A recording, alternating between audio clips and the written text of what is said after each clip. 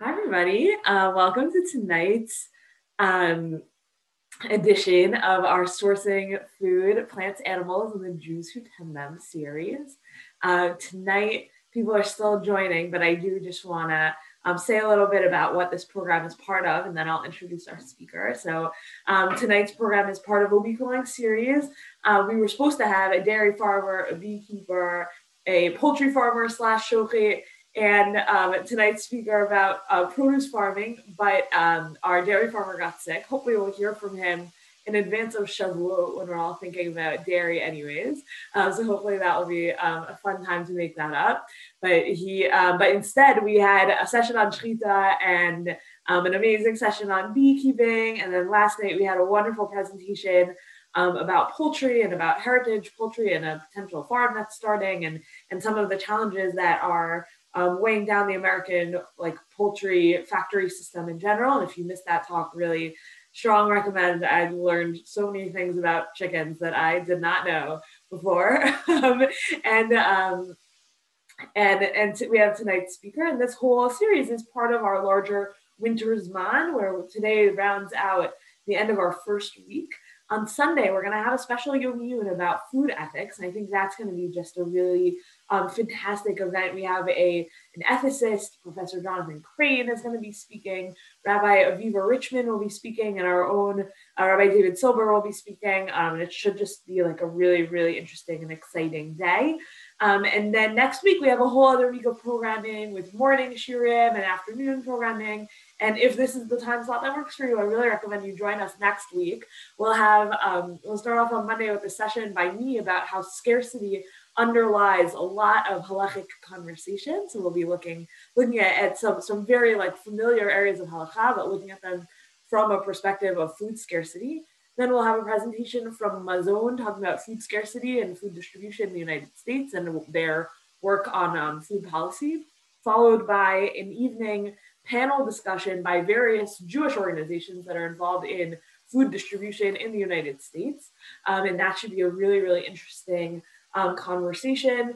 And then the last evening, we'll talk about more specifically food distribution in Tanakh, and we'll talk about Joseph, and we'll talk about Nechaniah, who are both involved in food distribution efforts in their own times. But without further ado, I want to introduce our speaker for tonight, Michael Fraade, our very own, our assistant program director at Drisha. He's also a rabbinical student at Hebrew College and the assistant program director for us.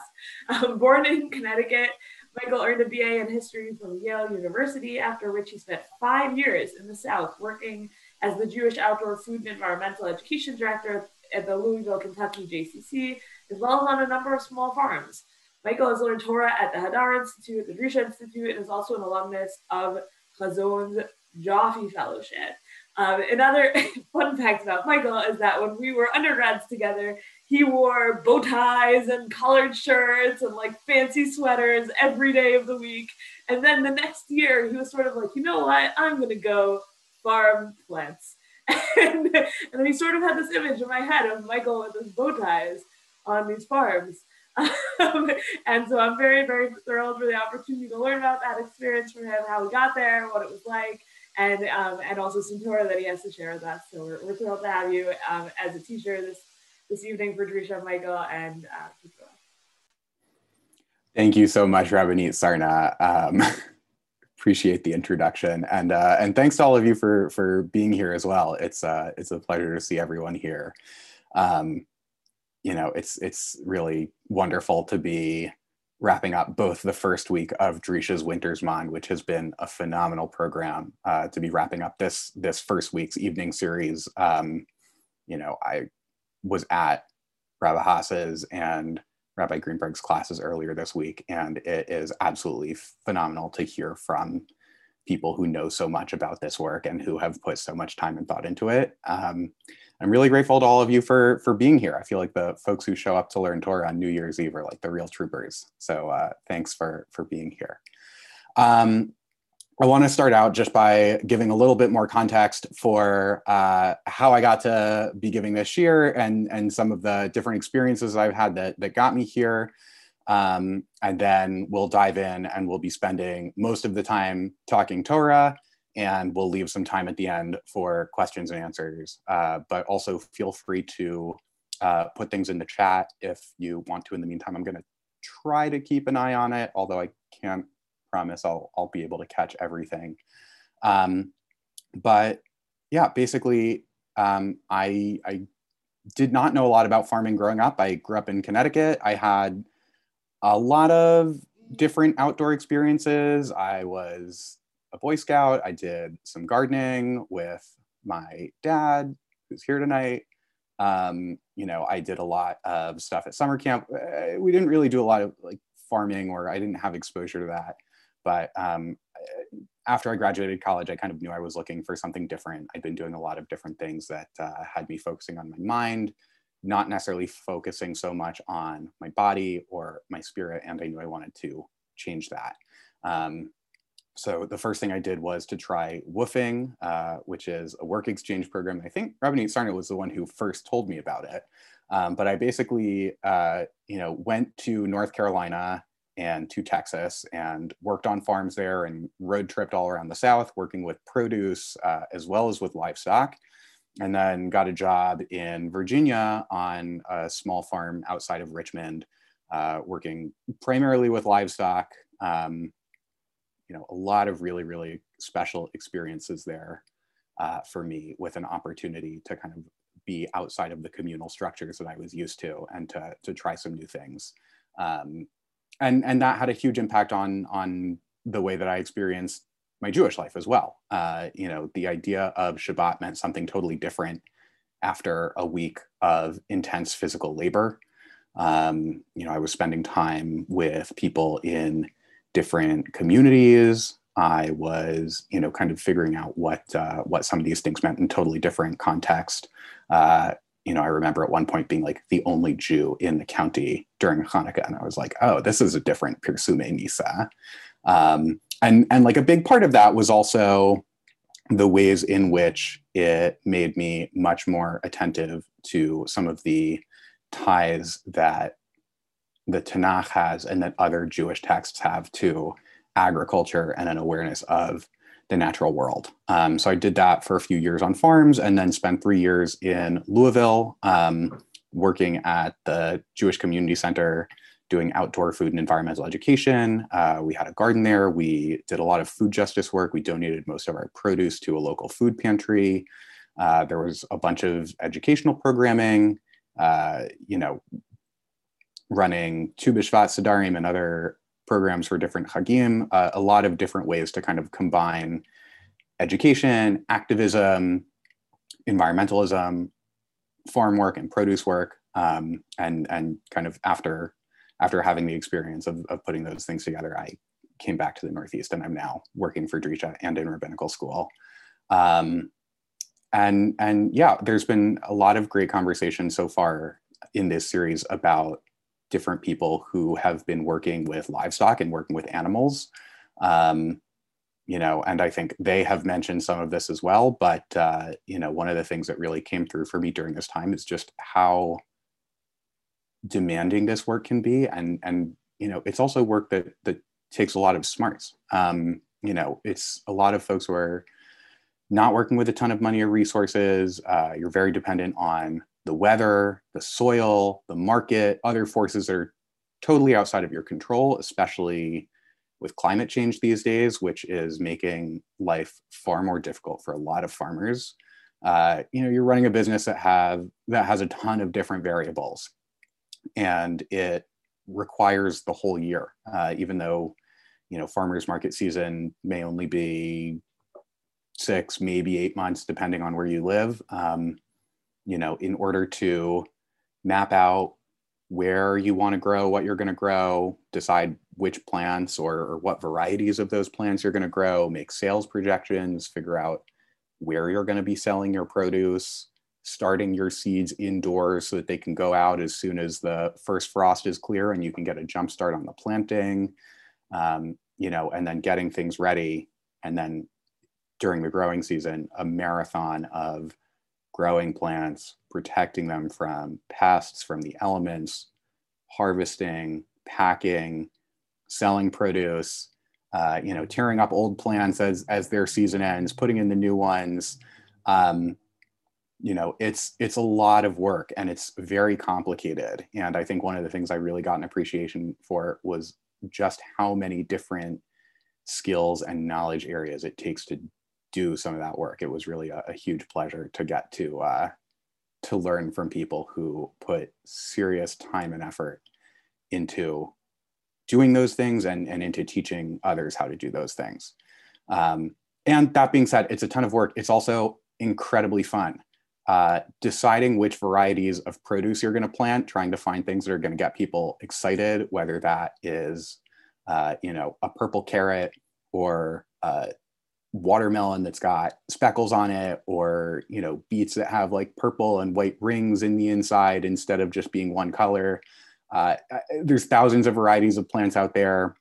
I think the ones that people are used to seeing in the grocery store are usually the ones that are bred for longevity, for storage, for stability. And there's so many different things that you can play with in terms of color, taste, yield, shape, and whether it's kids or whether it's adults. I think there's one of the things that I really enjoyed was just getting to see all of the different varieties out there. Like, produce is beautiful when you get to see it, and there's something really special about being able to engage with that and being able to make choices about what you're going to grow and what you're going to eat.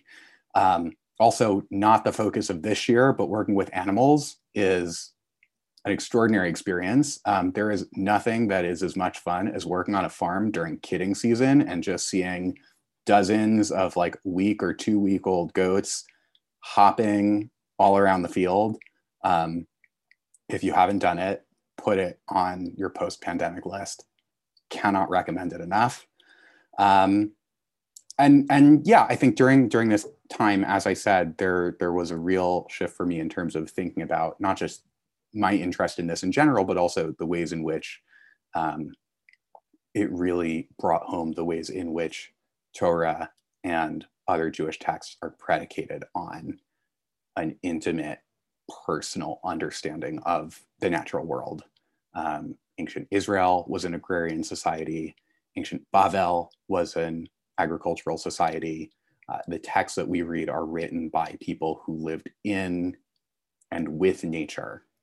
And I think that having a reference point of my own for what those things looked like and felt like gave me the ability to intuitively understand some of what was going on in those spaces and in those texts in a way that was much harder to access before that.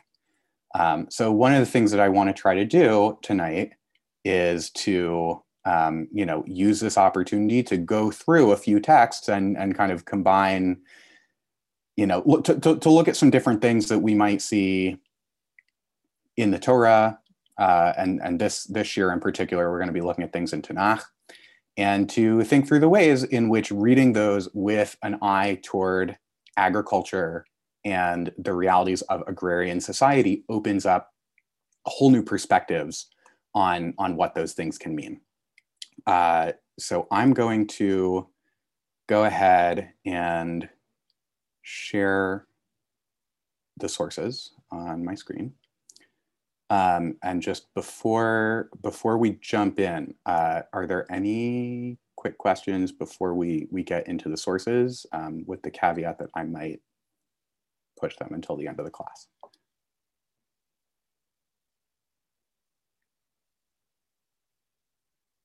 Great. All right, so then let's jump in. And again, if people have questions, comments, feel free to put them in the chat as we go, and I'll try to catch them. So the first thing I want to try to look at this evening is just thinking through the agricultural calendar. We have sources from a bunch of different places that kind of talk to us about how the year works. I just outlined some of the things that I saw when I was working on produce farms and when they plant it, and thinking about how different kinds of produce have different seasons, how there's a different time of year where you're focused on every kind of task. And so we actually have a bunch of early sources for what the agricultural calendar might have looked like in ancient Israel. The first thing that we're going to see is there's this agricultural calendar called the Gezer calendar. Gezer is it's an archaeological site in central Israel. It's got a ton of different layers of stuff there. They've been excavating it for many years, but one of the things that they found was called the Gezer calendar. It's from around 900 BCE, and it's like a written out basic calendar of what happens during the year. And so you can see it there. It says there's 2 months of ingathering olives, 2 months of sowing cereals, 2 months of late sowing for legumes and vegetables, a month of hoeing weeds, a month of harvesting barley, a month of harvesting wheat and measured grain, 2 months of grape harvesting, and a month of ingathering summer fruit. So we can see, kind of a brief sketch of what happens from the beginning of the year through the end of the year. And I think we're going to skip this source in the Bavli right now, but basically we can, kind of map that onto a different source of Chazal talking about the ways in which they understood how the months of the year would play out in terms of the agricultural calendar. But instead, what I want to do is kind of with the background of the Gezer calendar to then think about a passage in Devarim that will probably be very familiar to many of us, if for the introduction of what have come to be known as the 7 species. So it says in Devarim, Ki Hashem Elokecha meviach eretz tova, eretz nachle mayim, ayanot utomot, yosim b'bika ubahar, eretz chita, sorah, gefen, uteina, v'rimon, eretz sayid, shemen, udavash. Right? A land of wheat and barley, of vines, aka grapes, figs, pomegranates, a land of olive trees and honey, which is date honey predominantly. And so those have come to be thought of as this great artistic motif. They show up all over Judaica and art. People are probably very familiar with these as being like the emblematic species of the land of Israel. So if we look right below that, there's a brief way of matching up some of what we've seen with the Gezer calendar, the months of the Hebrew calendar, and the 7 species. So if we take a quick look at this, look at that graphic, especially the last line, while, we look at the pasuk again, where it says a land of wheat, barley, vines, grapes, figs and pomegranates, summer fruits, olive trees, honey. Does anyone notice something about what's going on with this description and how it plays into the calendar? So one of the things that's happening here is that these 7 species are listed in the order that they are harvested, roughly. The 7 species, as they're listed in Deuteronomy, are a shorthand calendar. We can see the ways in which it is setting things up as going through our spring produce, our summer produce, our fall produce. And, for people who are used to working the land, this reads very similarly to hearing about a land that is full of spring onions and dandelion greens and eggplant and tomatoes and peppers and pumpkins and squash. And if any of you have ever been to a farmer's market or a CSA, you'll know those are different seasons. That's a progression.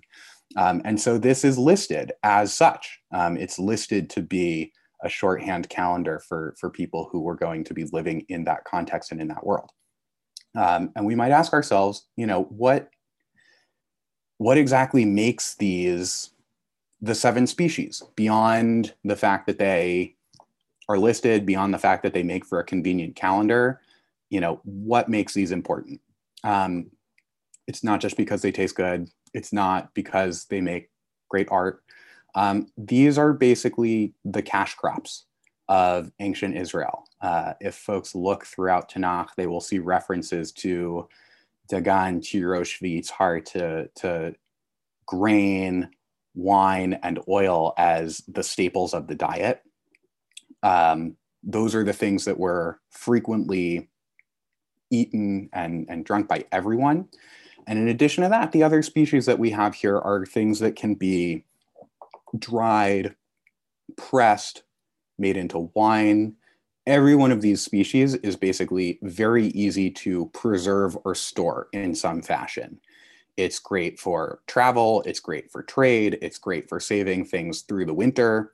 They also are really yummy, but there's like a practicality to the 7 species in that these are things that grow easily, with the exception of the 2 grains. They are all things that grow on trees or vines, which makes them perennials. Basically, two major kinds of plants that we have are perennials and annuals. Perennials are things that come back from year to year that you don't have to replant. Annuals are things that you do have to replant every year. So anything that grows on a tree is a perennial. And so if you set yourself up with your homestead of olive trees and grapevines and fig trees, you don't necessarily have to do the same amount of work every year as if you were planting a ton of other produce that had to be replanted every single season or every single year. So this is a very practical list in addition to being fun and being stuff that we love to eat. It's also just kind of a shorthand list of the things that made up the backbone of an agricultural society from a practical perspective. So I had a question. I'm sorry, I didn't mean to interrupt, but you just said something which I always wondered about. And I don't think there's that many references to actual like vegetables in the Torah. And maybe because they weren't, like you mentioned tomatoes, but they weren't even that part of the world for centuries later. But yeah. I don't think they planted crops that we know, like salad. That wasn't a staple. Right. I've always wondered about that. And also the things that you did mention, vines and, figs and trees, pistachios, they all take time to grow. So I've always wondered, like, you can tend to your trees, but you've got to plant them until they bear fruit in ages. But I've always wondered about the fruits and vegetables, which I guess were not part of the diet in that part of the world. Maybe nothing grew there. So maybe not what, sorry? Maybe they just didn't grow there because of the climate, or they just weren't equipped to plant those kinds of seeds. So that was one thing I always wondered. And the other one is a little bit off topic, but maybe you'll get to it. For years growing up, I took Land of Milk and Honey literal. And then you kind of touch on as well, where honey might have been like from date honey and milk was more from goats. But I've always had visions of cheese and yogurt and things like that, but that's not the case either. So maybe you'll touch upon that, but you're just saying something that just... those are both great questions. So thank you very much. I'm going to go in reverse order. The second one, unfortunately, I don't think we're going to have a lot of time for. I would love to be able to do a whole nother share at some point about like livestock farming and the ways that some of those things play out. There's, all sorts of great research out there on, the ways that they would have used cheese or dairy and animal husbandry. I think for me, working with livestock opens up a whole new perspective on thinking about korbanot and animal sacrifices as something that's, you're intimately familiar with the animals that you are thinking about bringing to the temple. And, it's fascinating. And unfortunately, it's outside the scope of what we're going to get to tonight. Your first question about vegetables and what they do and what they don't grow is a great lead into the next section. And thinking about beyond the 7 species, what kinds of things are being grown, what kinds of things are not being grown. And Sue is mentioning, legumes, fava beans, chickpeas, lentils, those are all mentioned in Tanakh. Those are also part of the diet. Noah says, Chazal, the sages, hate turnips. God forbid the sages should hate turnips. Turnips are phenomenal. We love turnips. We love turnips here at Drisha. But so there are a couple different perspectives on vegetables that we can see in different texts. So one of my personal favorite texts about this kind of stuff comes from the Yerushalmi in Kiddushin, where the sages are talking about, in order for it to be acceptable or responsible for a Talmid Chacham, for a student or a sage to go live in a city, what are the institutions, what kind of infrastructure do they need in order to be there successfully, so that they're not just going to kind of be out in the middle of nowhere with no resources and losing out on the opportunity to learn and teach Torah. And there's a whole list of different things in the Yerushalmi. You need a physician, you need a bathhouse, you need a court. And at the very end, Rabbi Yossi ben Bun says it's also forbidden to live in a town with no vegetable garden, which is great for me because I love vegetables. And the idea of requiring a vegetable garden or some other source of fresh food in our cities is really compelling to me. We're talking about valuing food access and food justice the same way that we value physical needs and ethical needs of, courts, bathhouses, physicians. I think there's something really powerful in throwing that juxtaposition in there. On the other hand, yes, Sylvie says you also need a mikvah. Yeah, there are a few different places where we get lists of this in the Gemara, and it's really fascinating to put them next to each other and see what the different things are that people think you need. So on the one hand, we have this approach of saying that access to fresh food for everyone needs to be part of what we think about when we set up our societies. On the other hand, there are definitely places in Tanakh where vegetables don't get such a good rap. In the 7 species, we saw grains, and as Sue said, there's also a bunch of legumes that are key parts of the diet. We have our perennials, we have our fruit trees. Nuts were also a huge part of it. Again, growing on trees, perennials, part of the landscape. We do have mentions of other vegetables. They were present, but they're not consistently valued the same way. The research that's been done, the archaeological research, seems to suggest that they were eaten and grown in much smaller quantities. They had less space devoted to them. People still enjoyed them, but they weren't nearly as central. And so one of the ways in which this plays out is, thinking about what is it that makes for those differences. Again, part of it is the amount of space or kind of how easy it is to store or trade things. What is going to command more value at market if people are selling their surplus. And so you have vegetables, but in some ways they're set up as inferior to some of those perennials and some of those cash crops. And so one of my favorite examples of this is if we look at numbers, if we look at Bamidbar, the Israelites are in the desert. They're complaining because even though they have manna and it's been coming down every day consistently throughout the course of their time in the desert, they're complaining because they don't have enough to eat. And they say, "Zacharnu et hadaga asher nochal b'Mitzrayim chinam, et hakishvim ve'et avatichim ve'et hachatzir ve'et absalim ve'et hashumim." Remember the fish, cucumbers, melons, leeks, onions, garlic that we used to eat. Where? In Egypt, back when we were slaves. And this kind of thing shows up a few other places as well. There are places in Exodus where they talk about, all the meat that they used to get for free back when they were slaves.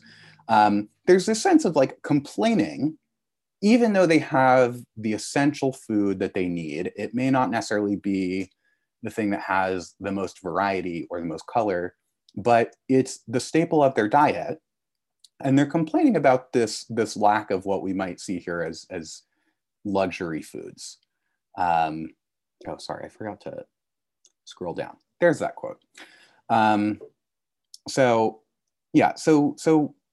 we have a sense that vegetables here are kind of juxtaposed to some of the other things that people might have been eating more often as, you know, they're nice, but let's not lose track of you know, where our food actually comes from and what the essential pieces of this are. And I think another place where this plays out is later in the Book of Kings.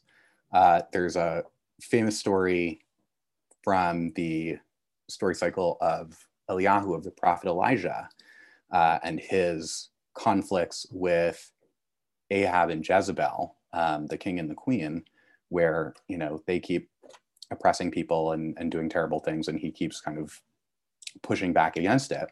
Where one of the stories is of the two of them trying, and ultimately successfully, you know, stealing a vineyard from, you know, a Joe Schmo Israelite named Navot. And the story starts off by talking about what just kind of seems like a fairly innocuous interaction in some ways. It says these events occurred. Navot, the Jezreelite, owned a vineyard in Jezreel next to the palace of King Ahab of Samaria. Ahab said to Navot, "Give me your vineyard so that I may have it as a vegetable garden, since it's right next to my palace. I will give you a better vineyard in exchange, or if you prefer, I will pay you its value in money." But Navot replied, "God forbid that I should give up what I have inherited from my ancestors to you." On the face of it, it's a question of, you know, this property is mine. I want to hold on to it. And I think when we keep in mind some of what we saw earlier about the ways in which different things are valued, we have a few different factors coming into play that really put more color into this story. The first is just the value of land, the value of ancestral land, which is something that Navot in his reply is very attached to. The notion that not only is this his land, but it's also land that his ancestors have been on and have been growing produce on for generations, you know, which is a very powerful pull for a lot of people. I think, you know, I've met many people who have been farming for generations in the same spot, their family, and you know, that keeps people in one place. That's extraordinarily powerful.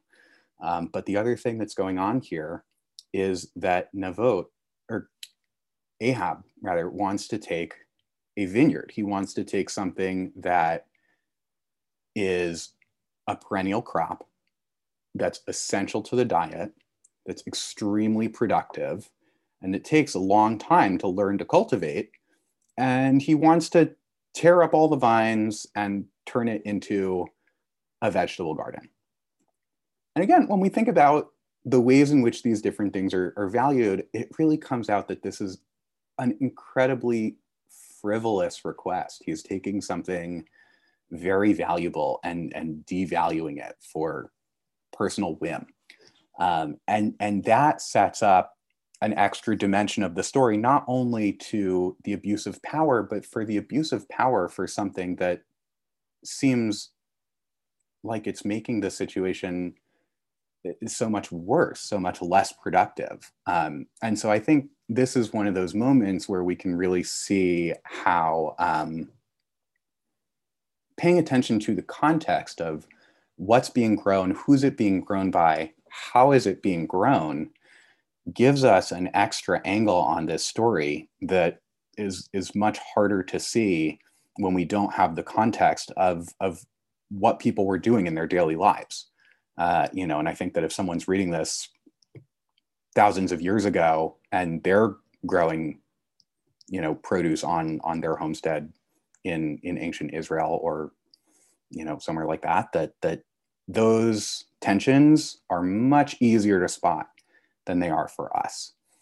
So those are a couple examples of the different ways where knowing that context and having those touch points of familiarity for how produce works for the writers and readers of Tanakh and the people who were in that world really makes this story a lot more lively. Before we move on to the next part, do people have questions or comments, just kind of, wrapping up one section, thinking about produce, the 7 species, vegetables. We're going to talk for a little bit about water as another place where an eye for what living with the land can bring out there. Do folks have anything to chime in with just before we make that switch?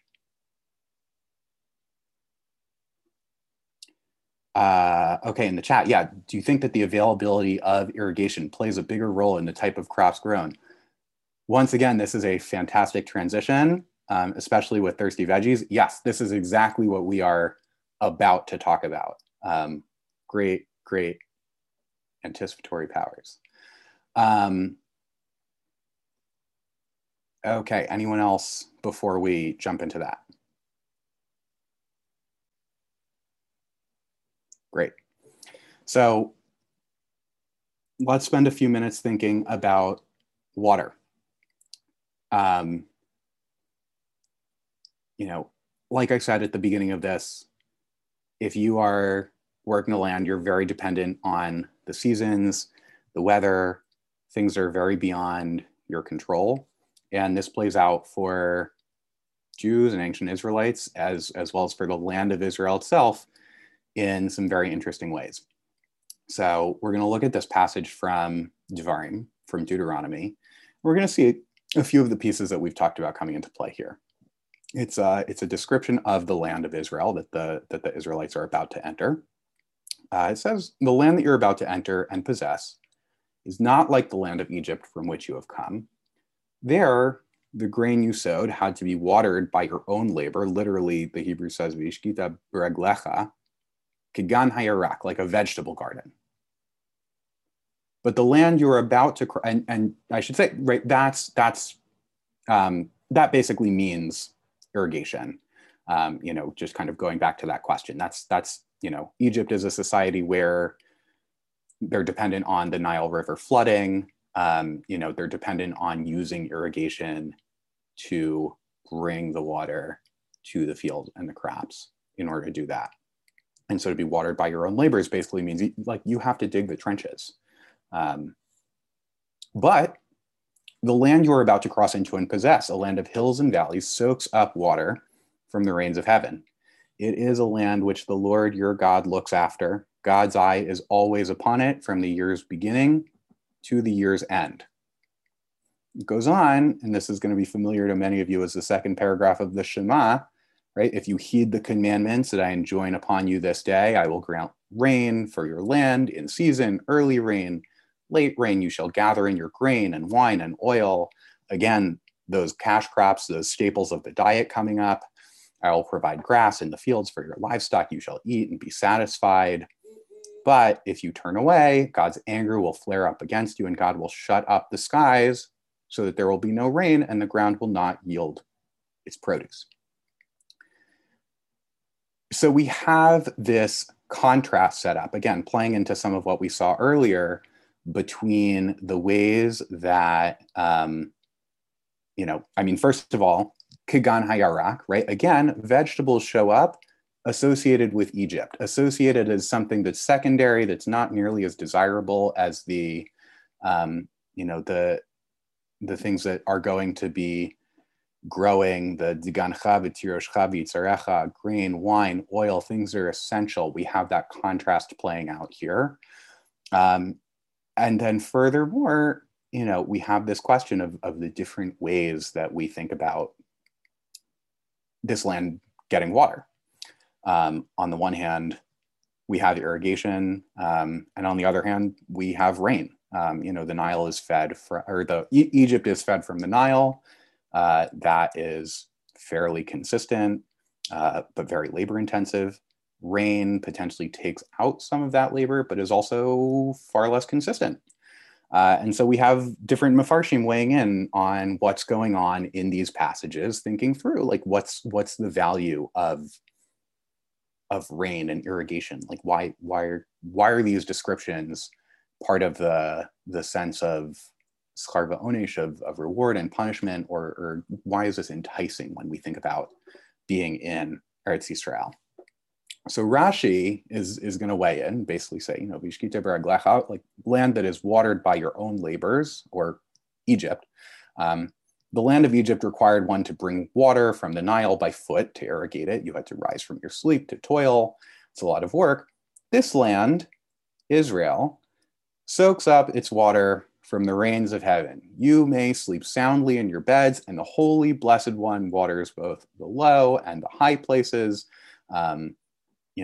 And then again, going back to that idea of a vegetable garden, Gan Hayarak, that we saw as the foil to Eretz Yisrael, vegetable garden which does not receive enough from rain alone, and one has to water it with foot and shoulder. We're comparing and contrasting the different ways that rain might be a blessing, that Hashem is blessing the people by telling them that they will receive rain, not just in a general sense, but also because they are coming from a context where in order to provide their basic sustenance, they had to do this incredible amount of labor, and they're being promised a divine reprieve in a new land. On the flip side, you have the commentary of Rashbam, who's going to complicate that notion a little bit. He's going to go back to that same passage, and he's going to note the contrast that's set up. The land of Israel that you're going to inherit is not like the land of Egypt. It says it's superior in quality to Egypt for the people who observe God's laws, and inferior to all other lands for people who do not observe God's laws, right? The same thing that we saw kind of playing into the second paragraph of the Shema. This could go either way, depending on how people conduct themselves. The land that you're inheriting is not like the land of Egypt, which does not lack for water, whether its people are good or bad. The Nile floods every year pretty consistently. Those irrigation channels are in place. Like, it's a lot of work, but it's very consistent. But the land of Israel is dependent, the water is dependent on whether or not you observe the mitzvot. And there's this notion for Rashbam that, if things are going well, if the Jews are kind of in sync with God's will, God will make it easier. God will provide for them through this rain. And if they're not, then there's going to be a direct consequence. Rain can be withheld. It can make life a lot easier. It can also make life a lot harder if there's a lack of it. And so we see those kinds of things playing out, again, in ways where I think someone who's familiar with needing to constantly check the weather, or needing to go out to the fields and kind of see how the plants are doing, what they need. Has there been enough water? Are there pests? Are other animals trying to eat the tomatoes before I can get to them? There's a sense of being aware of the toil that's involved in this project, and the ways in which that becomes an opportunity for relationship with the land, but also, pulling in a relationship with God as part of this idea of how they're going to understand the ways in which these things are part of their world, playing out in a day-to-day sense, but also in a sense of factoring into a divine human relationship. Of course, there are ways that they might mitigate that. And so for folks who have been to Israel, and many other places as well, but for me, I think the place where I associate this with, the place I associate this with the most is central Israel, is terraces. If you are driving in or around Jerusalem and you see all of these terraced hillsides, this is a way in which the people who have lived on that land for millennia have tried to mitigate some of the risk involved in needing to depend on rain, because especially on a hillside, it's really easy for the rain to just run off and for them to not actually be able to get sufficient water to the things that they're trying to grow. So what folks will do is that they will build these, kind of small walls such that you can fill them in with earth and basically make steps running down the hillside so that when the rain comes down, it stays in place. There's a level surface for it instead of it just running straight down to the bottom of the hill and nothing getting sufficient rain. And yeah, that's something that still exists to this day. You can drive through Israel and see this there. It is, direct evidence of the ways in which rain is incredibly important to and impactful for people who are trying to grow food, and an awareness of how important that is to their lives, and like an acute need for it. So, there's a bunch of different ways in which I think we see playing out in Tanakh this sense of how the rhythms of that daily life would have been evident to people who are reading these texts in earlier societies, to the people who are their first interpreters when we're talking about Chazal thinking through the Mishnah, the Gemara. They are also living in agricultural societies, and there's a kind of innate awareness for some of these reference points that I think is hard for a lot of people. This is just not the society that most of us live in anymore, where we kind of have that intuitive understanding of what is going on in the natural world and some of those very subtle rhythms that are playing out. But I do think that an ability to be mindful of those rhythms can bring out a lot of shades of what's going on and make our experience reading Tanakh far more powerful. One place where I see this playing out all the time is in a text like Shir HaShirim, the Song of Songs. It's this extraordinary love poem, but it's also biblical pastoral poetry. If you read through Shir HaShirim, you will notice that the metaphors that are used to describe the different characters and the love between them are situated primarily in the natural world. We're talking about forests, we're talking about mountains, we're talking about orchards and gardens. Those are the everyday experiences that people are having. Those are the reference points for what they're seeing. And they're also, at the same time as being something that they have some familiarity with, they're also a source of fascination and a source of beauty. People who are involved in looking at these things and growing these things every day don't just see them as objects, don't just see them as part of their work. There is a beauty in thinking about what a bundle of wheat or an apricot tree looks like that can be really easy to overlook when we're not in it. I think just to look at this one verse, we have this description at the beginning of the 4th chapter. Hinach yafa rayati, hinach yafa inaich yonim mibad latzamatech, sarech ke'eder ha'izim shegalshu mehar gilad. Shinaich ke'eder haksuvot she'alu min ha'rachsa shekulam matimot v'shakula ein bahem.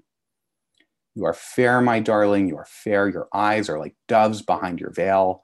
Your hair is like a flock of goats streaming down Mount Gilead. Your teeth are like a flock of ewes climbing up from the washing pool. All of them bear twins, and not one loses her young. When we look at the Tanakh, thinking about agriculture, thinking about animal husbandry, I think it gives us an ability to look at some things like this in a completely new way. These psukim struck me as a very strange way to describe a lover until I worked on a farm. I have seen lots of flocks of goats running through a field and running down a hillside to come greet me when I walk into the pen because they know that I have food for them and they get very excited. It's stunning. Like, again, put it at the top of your post-pandemic list to like go see a flock of goats streaming down a mountain. It's extraordinary. You know, going through lambing season, where the default for sheep or goats is usually that they're giving birth to twins, there's always the danger of something going wrong. There's a lamb who's not going to make it. There's a bad birth. The mother might die. You know, the kids might be sickly. The idea of an entire flock having twins with all of them growing up healthy, it's not something that you can assume is going to happen. It's rare. It's special. It's something to be cherished. And so there's this sense when I look at those psukim of thinking about, you know, if you are a person who is working with animals and you have that sense of wonder when you see those animals moving around, if you have that sense of gratitude when you've gone through a lambing season and everyone is healthy and happy, we're talking about things that are rare, that are special, that are breathtaking. There's a reason why this is being used as a description for love between these two people. But I think it's sometimes easy to lose sight of that without the frame of reference and without a careful reading, thinking about what this meant to people for thousands of years. And having a frame of reference for that is really, really powerful. You know, again, there's a lot more to be said about animal husbandry that I'm not going to have time to get to. But I think that there's so much here that we can tap into thinking about metaphors of stewardship and shepherding when we're doing that.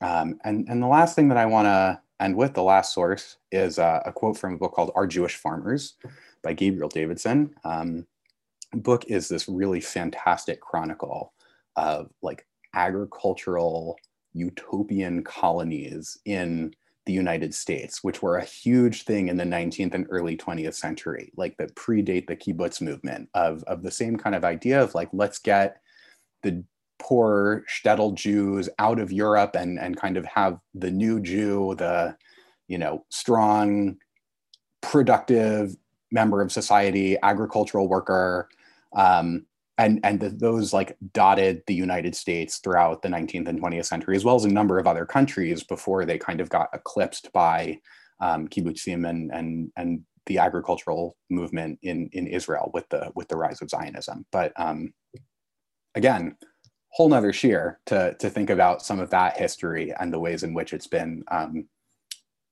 predominantly not made part of the story of American Jewry, which is sad and should be amended.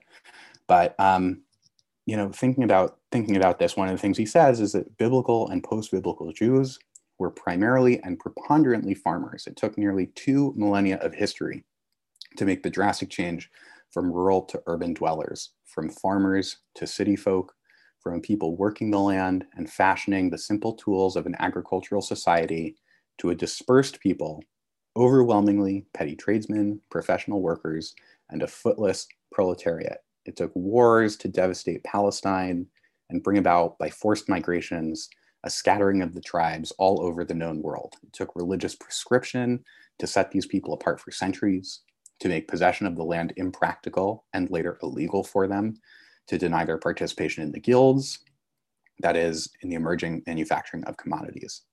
It took 2,000 years of denial, persecution, legal restriction, and religious hostility to convert a people of farmers into a people of middlemen. There are lots of jokes that people make, you know, about Jews and farming and how strange it is and why would you ever do that. Most of them are meant in good faith. I always find them somewhat frustrating, both because that is something I've done, that is something I love, that is something that a lot of Jews I know love, and in many ways, in many cases, it's like a thing that ties them to Judaism more powerfully than anything else in their Jewish life. But also because the reason that Jews aren't farmers a lot of the time is because Jews weren't allowed to be farmers. Jews were not allowed to own land. Jews were told to fit into the jobs assigned for them and the context given to them by the societies around them where they were the minority and where they did not have a choice. And that alienation is not something that was chosen. And that's led ourselves to circumstances where it's harder to find Jewish farms and Jewish farmers. And the good news is there are a lot of people who are working on changing that. There has been a phenomenal renaissance in the past 150 years or so, when we think about in the land of Israel, the way that agriculture is a pillar of that economy, but also closer to home, we have seen, I think in the past 20 years, there's been like a 4 or 5-fold increase in the number of Jews who are participating in immersive outdoor experiences, who are doing, Pesach in the desert, who are working on a Jewish farm, who are, working for environmental nonprofits. There's fantastic work that's being done out there. There's a great organization out there called the Jewish Farmer Network that is connecting people, who are doing this work around North America. And, I would encourage people to look up some of the organizations that are doing this work. And I would encourage people, whether it's Jewish or not, to also look up your local farmers. It's not an easy time to be doing that work, but I guarantee you that if you go to a farmer's market, if you join a CSA, a farm share, you will be putting money into your local economy. You will be getting better produce than you can get anywhere else. And it's a real opportunity to connect to something that has been extraordinarily important to Jewish history and Jewish culture for a long time, and that has become much harder for a variety of circumstances. And thank God, we have the ability to do it.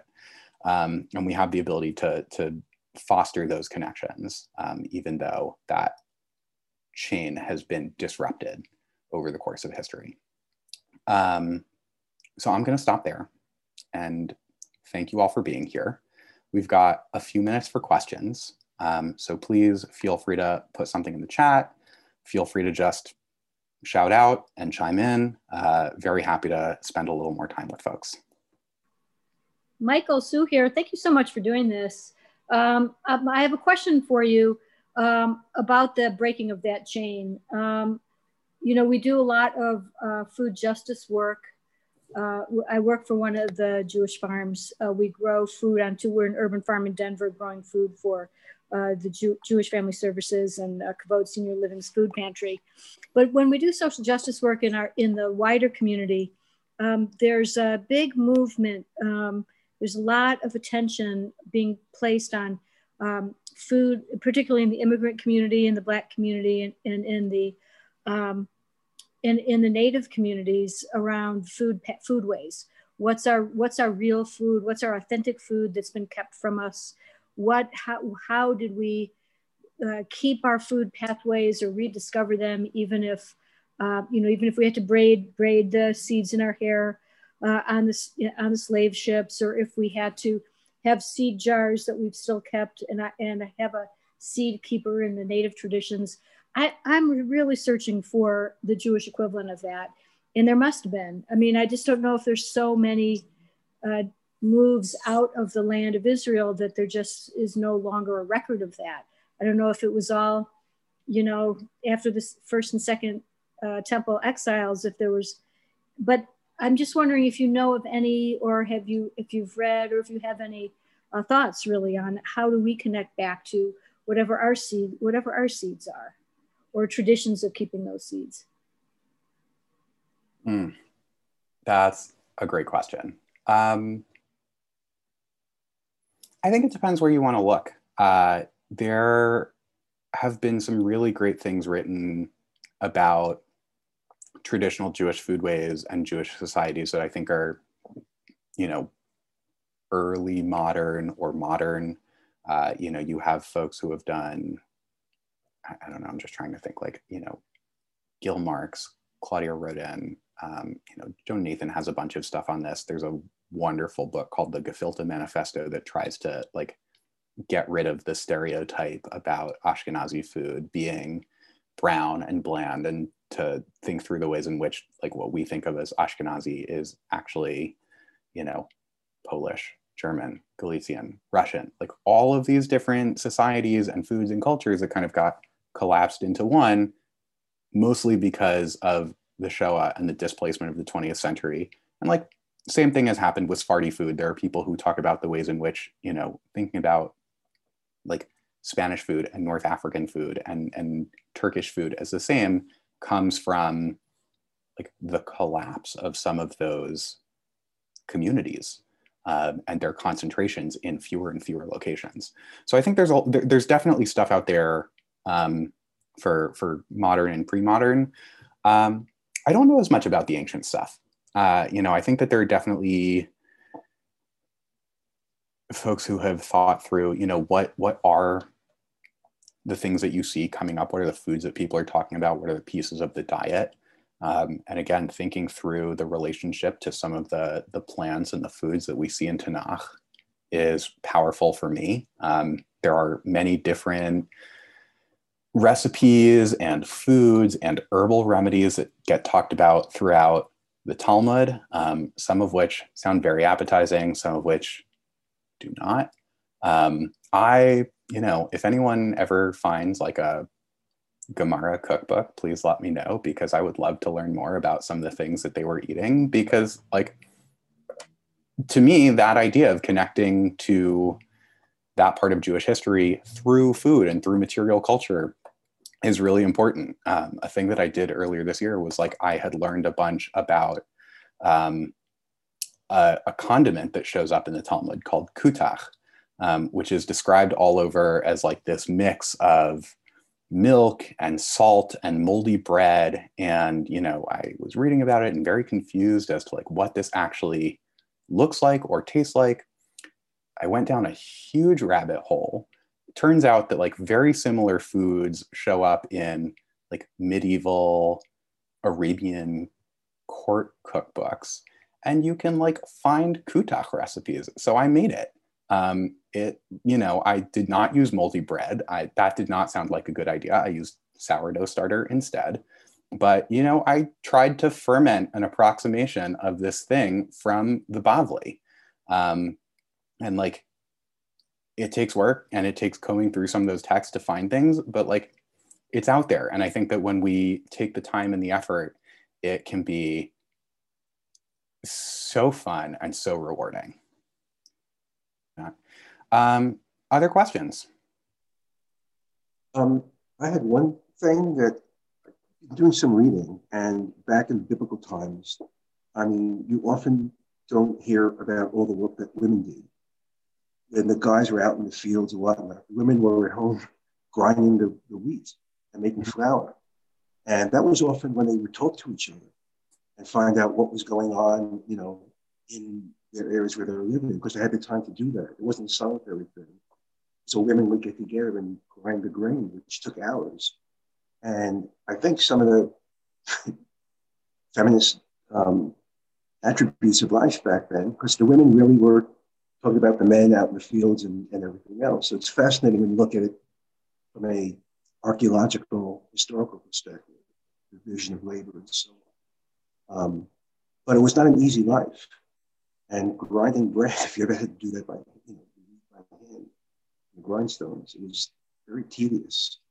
And the camaraderie they had doing it together, I think just kind of like helped family life back then. Yeah, absolutely.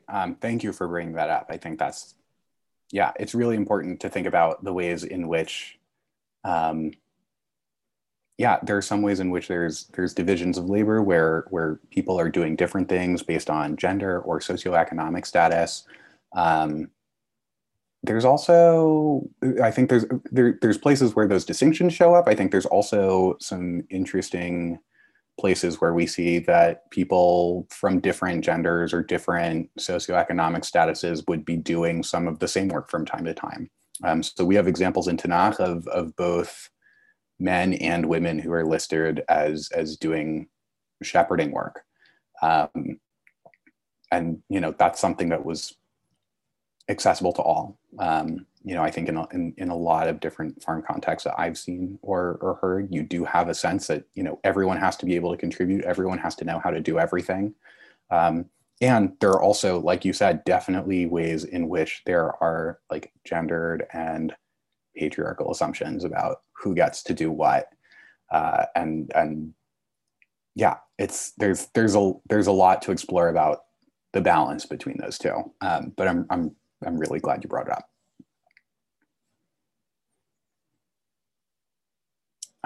Anyone else? Hi, Michael. Oh, Laura, go. I've had coworkers and friends who are Christian who have told me about this biblical diet that they have followed and a study of biblical foods and a biblical diet and a biblical fast. Has there been any study in comparing that to our Jewish text to see of similarities and differences? Not that I know of. Noah says the Daniel fast. Yeah, I'm not sure. I hadn't heard of it before, so I don't know exactly what the story is. I wonder whether one difference might be that like the New Testament also takes place during and immediately after the Second Temple era, and so their version of the biblical diet may include something that is 1,000 or 2,000 years removed from parts of what we might consider a biblical. Like I don't know which parts they're pulling from.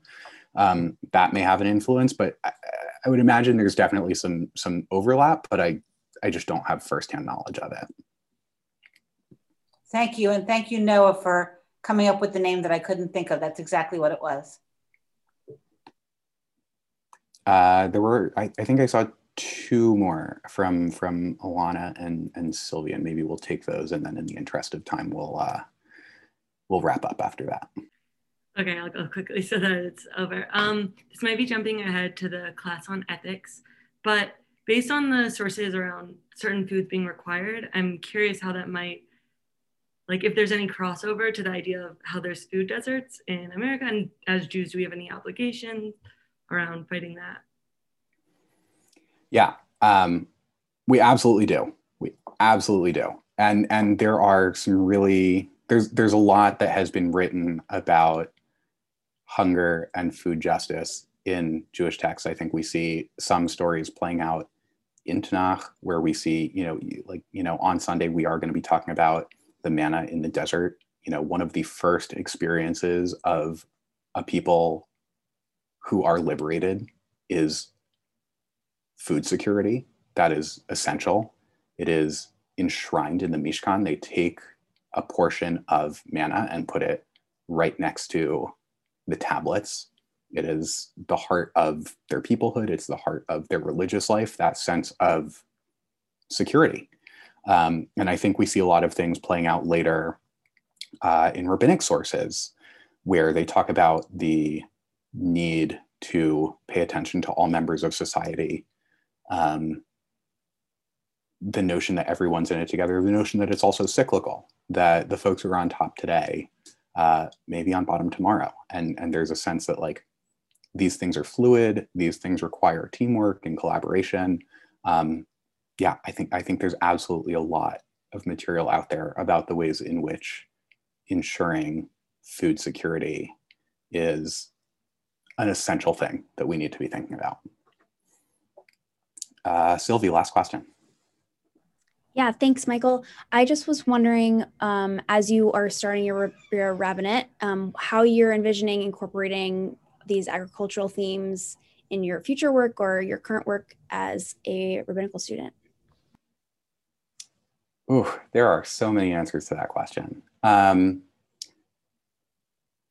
mean, I think even before I knew that I wanted to be in the rabbinate, I knew that I wanted this to be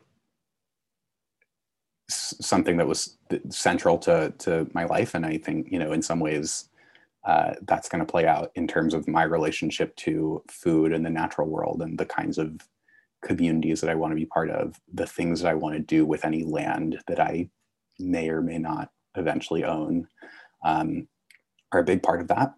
But I've also seen a lot in terms of the ways in which this brings a lot of people to the table.